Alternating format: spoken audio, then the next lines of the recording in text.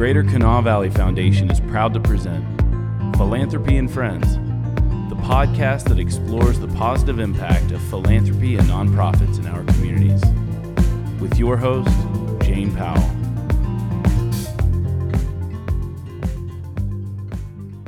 Hi, my name is Jane Powell. Welcome to Community Connections, brought to you by the Greater Kanawha Valley Foundation. This is a show showcasing community involvement, and today I'm very happy to welcome Lynn Fruth to our show. Lynn, thank you for joining us. Oh, it's a pleasure to be here. Lynn, you are President and CEO of Fruth Pharmacy, and I know we're going to talk a little bit about Fruth, but a lot about what you are doing for the community, and I'm so excited to share your story. Absolutely, I am too. So what brings us here today is the Bridge of Hope Scholarship Fund. But there's a little bit of backstory before we get there. Is that right? Right. So Fruth Pharmacy has been involved in scholarships for 27 years. We hold an annual golf tournament, which is our primary fundraiser, and it's all done by our employees. And over the years, we had gotten to the point where we had nearly 40 scholarships endowed. Wow. And I'm really proud to say my parents really believed in education. Once they got all 5 of their children educated, they turned that attention to the community because my mother and dad said, if you want to change a community, then you need to educate the children there. Mm-hmm. So over the years, literally hundreds of students have gone on Fruth Pharmacy scholarships. We have about 40 endowed scholarships. Wow. Raising over $850,000 to this point to support scholarships in many different colleges across Ohio and West Virginia. And a couple years ago, I started thinking about, we've got all these scholarships and we're helping all these students who are coming right out of high school. We have a lot of scholarships that help our employees and their children or grandchildren. But there was this other non-traditional group that we really got kind of interested in. And so we gave a couple scholarships to Recovery Point graduates. Mm-hmm. And those were men who had completed a recovery program. And that kind of really just opened my eyes. I had been to Recovery Point, had spoken there, had seen the good work that they were doing, and we gave a scholarship. So the first year we gave a scholarship, and the young man selected walked into the room, and I was like, oh my, he's handsome. He's the kind of young man you'd say, oh wow, I wish he was dating my daughter kind of thing. Right. And his wife was a childhood friend of my daughter. Oh my goodness. And that's when I realized, wow, this whole addiction problem is touching every part of our society. Because every time I go to Recovery Point, there are 1 or 2 or 3 young men who come up to me and say, Lynn, do you remember me? And these are kids who were friends of my kids. So it's, I think what we're learning as society, it's not the stereotype person that we think of as being in recovery. It's something that touches everyone's lives. Oh, I know it's touched our family. Mm-hmm. We've dealt with it in my family. I think you would be hard pressed to find a person in our community whose life has not been touched, whether it's a family member, a friend, mm-hmm. someone they know from church, a neighbor. So it really is that pervasive that it's touching almost everyone's lives. Right. So we gave that scholarship. That young man has since graduated, has gone on to graduate school, and then we went back the next year to give the scholarship. And that year, the young man, we gave 2, and one of the young men who won that year told me, I was here last year. I had just come to Recovery Point last year when you gave the scholarship. And I said to myself, next year, I want to be getting that scholarship from Fruth. Oh, I've got chills. That's great. Yeah. You motivated him. Oh, wow. And there he was. And the thing that really surprised me was, we did this little ceremony. Mayor Williams came from the city of Huntington, and the family members came, the wives, the girlfriends, the parents, the sisters, the nephews. Mm-hmm. And I realized these families were not ashamed that their loved one had been in addiction.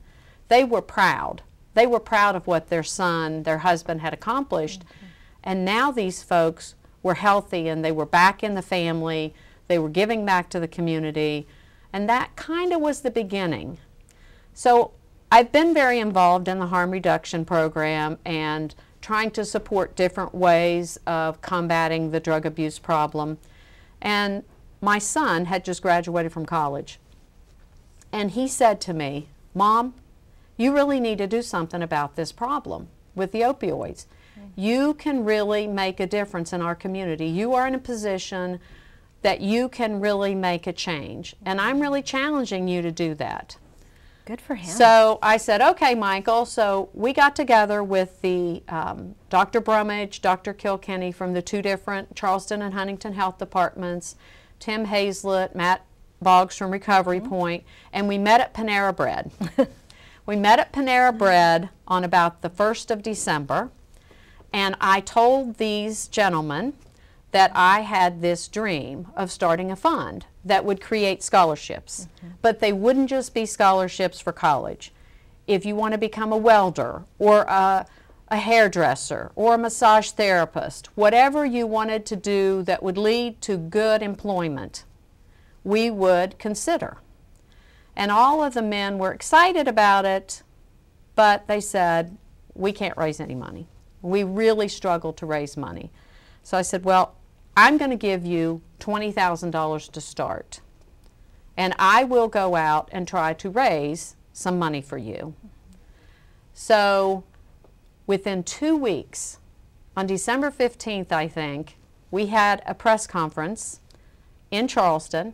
Senator Capito was there, Senator Manchin was there, and I was able to announce that by contacting friends in the industry, Walgreens supported our fund, Cardinal supported our fund, some generic manufacturers supported our fund, the hospital, Cabell Huntington Hospital Foundation. I was able to announce that day that in 2 weeks we had raised $100,000. Wow.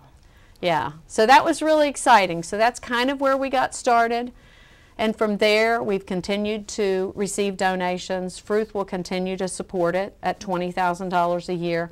But we are going to need, as we blow this out and we help more and more people, we will at some point need more financial help from other foundations or other charities. So I believe that you have a nice story about someone who had made a donation to Bridge of Hope, but came in, participated in your golf tournament, and heard some stories and is now moved to participate a little more. So every year I invite all of our scholarship winners to come to our annual golf tournament. And it is a big party. It is 140 golfers who come in from all over the country, California, New York, Florida, very successful businessmen who pay a lot of money to come in and participate in this golf tournament to help us with scholarships. But I invite the scholarship winners because I think it's so important that they be recognized, that they need to be affirmed for their success. Absolutely. So the scholarship winners all wear a red shirt all day that says Fruth Scholarship Winners, so that all of the golfers can congratulate them and talk to them. And I always introduce them to the crowd in the beginning and tell what scholarship they won and what they're going to do with their life.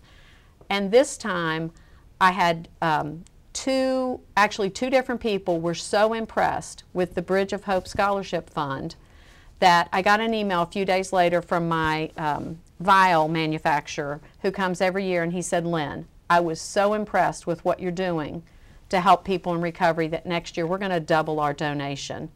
And then our attorney said, "I was so impressed with the young man that I met, Aaron, who's going to be a parole officer after having overcome an addiction, that we're going to continue to support this." So it really helps to connect your donors with the recipients and to see that they're well-spoken, well-intentioned kids and young adults. Some of our scholarship winners are in their 30s and they're getting their life back on track. But how rewarding is that to feel like you're a part of making a difference in somebody's life? Oh, it makes them want to give more. So Absolutely. So that might be a nice thing to mention. A lot of times when we talk with nonprofits, we ask for volunteers that can help them. In this particular case, it's not volunteers that you need, it's the continued support, the financial support. Yes. We were very fortunate that the Highland Hospital Foundation, granted us about $40,000.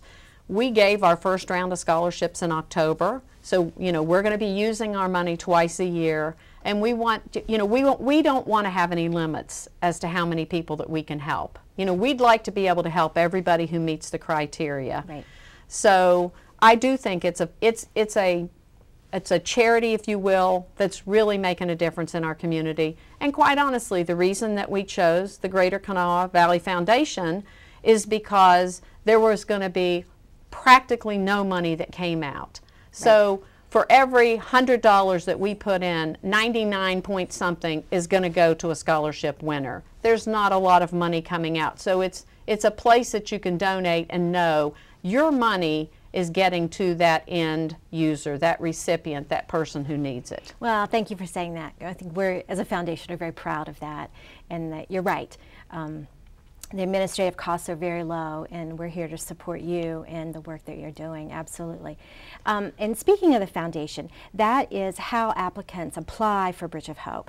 They go to the foundation's website, which is tgkvf.org, and on that website there is a page dedicated to Bridge of Hope that lists the requirements and the needs, and also where they can access the application. Correct. So when they fill out that application, and I should say that we're accepting applications through October 15th. Yes. I think there's a special tab in there. I think you have to look for something like special initiatives. Special initiatives, yes. Right, and that'll take you to the Bridge of Hope page. And from there, then you access an application to apply for this. And once that application is filled, after October 15th, there's a committee that meets. And then that's how the scholarships are awarded. And I know that you've worked very hard to pull together the right people for that committee, and that you guys are diligent and thoughtful when you apply. And it's 9 scholarships so far you've awarded, which you've just started. That's great. So we gave 9 scholarships in the spring round, and it was just amazing to me. One of those scholarship recipients was a young lady who was going to go back to school to get her certification, to be a phlebotomist, to be able to work in the hospital. Another young man was going to be a parole officer and try to help people where he struggled. One of our recipients, who's been in recovery for 6 years and working on his master's degree, is actually starting a teaching job at Capitol High School this year. Wow. And to see someone who has struggled himself to be now a good husband, father, and a person with an education who's going to be able to impact and hopefully steer some of our young students in the right direction, that was very powerful. We also had a young lady who is active in campus recovery and has been very involved in creating recovery groups on the WVU campuses, and they want to build that out because they see a lot of our kids are getting into addiction on the college campus. Starts with alcohol, then they start adding opioids. So to hit that where the young folks are is a great idea. And then we actually had a recipient this year, long time in recovery, who's a medical student. So to me that just said there's no limit on what a recovering person can achieve if they're just willing to go after it. Well, and I think that they're going to achieve even more because of your dedication and those of your partners creating the Bridge of Hope Fund. Thank you for doing that. And again, I should say that applications are available through tgkvf.org,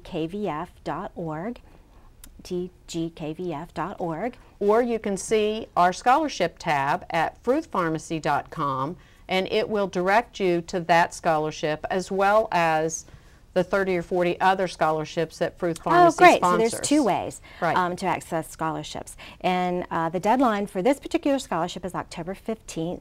Lynn, thank you so much for being here. We've learned about the good work that Fruith is doing. We knew it was there. We've heard even more about it. So thank you for that. Thank you, everyone, for joining us. This has been Community Connections, brought to you by the Greater Kanawha Valley Foundation. We'll see you next time. For more info on the Greater Kanawha Valley Foundation, visit us online at tgkvf.org.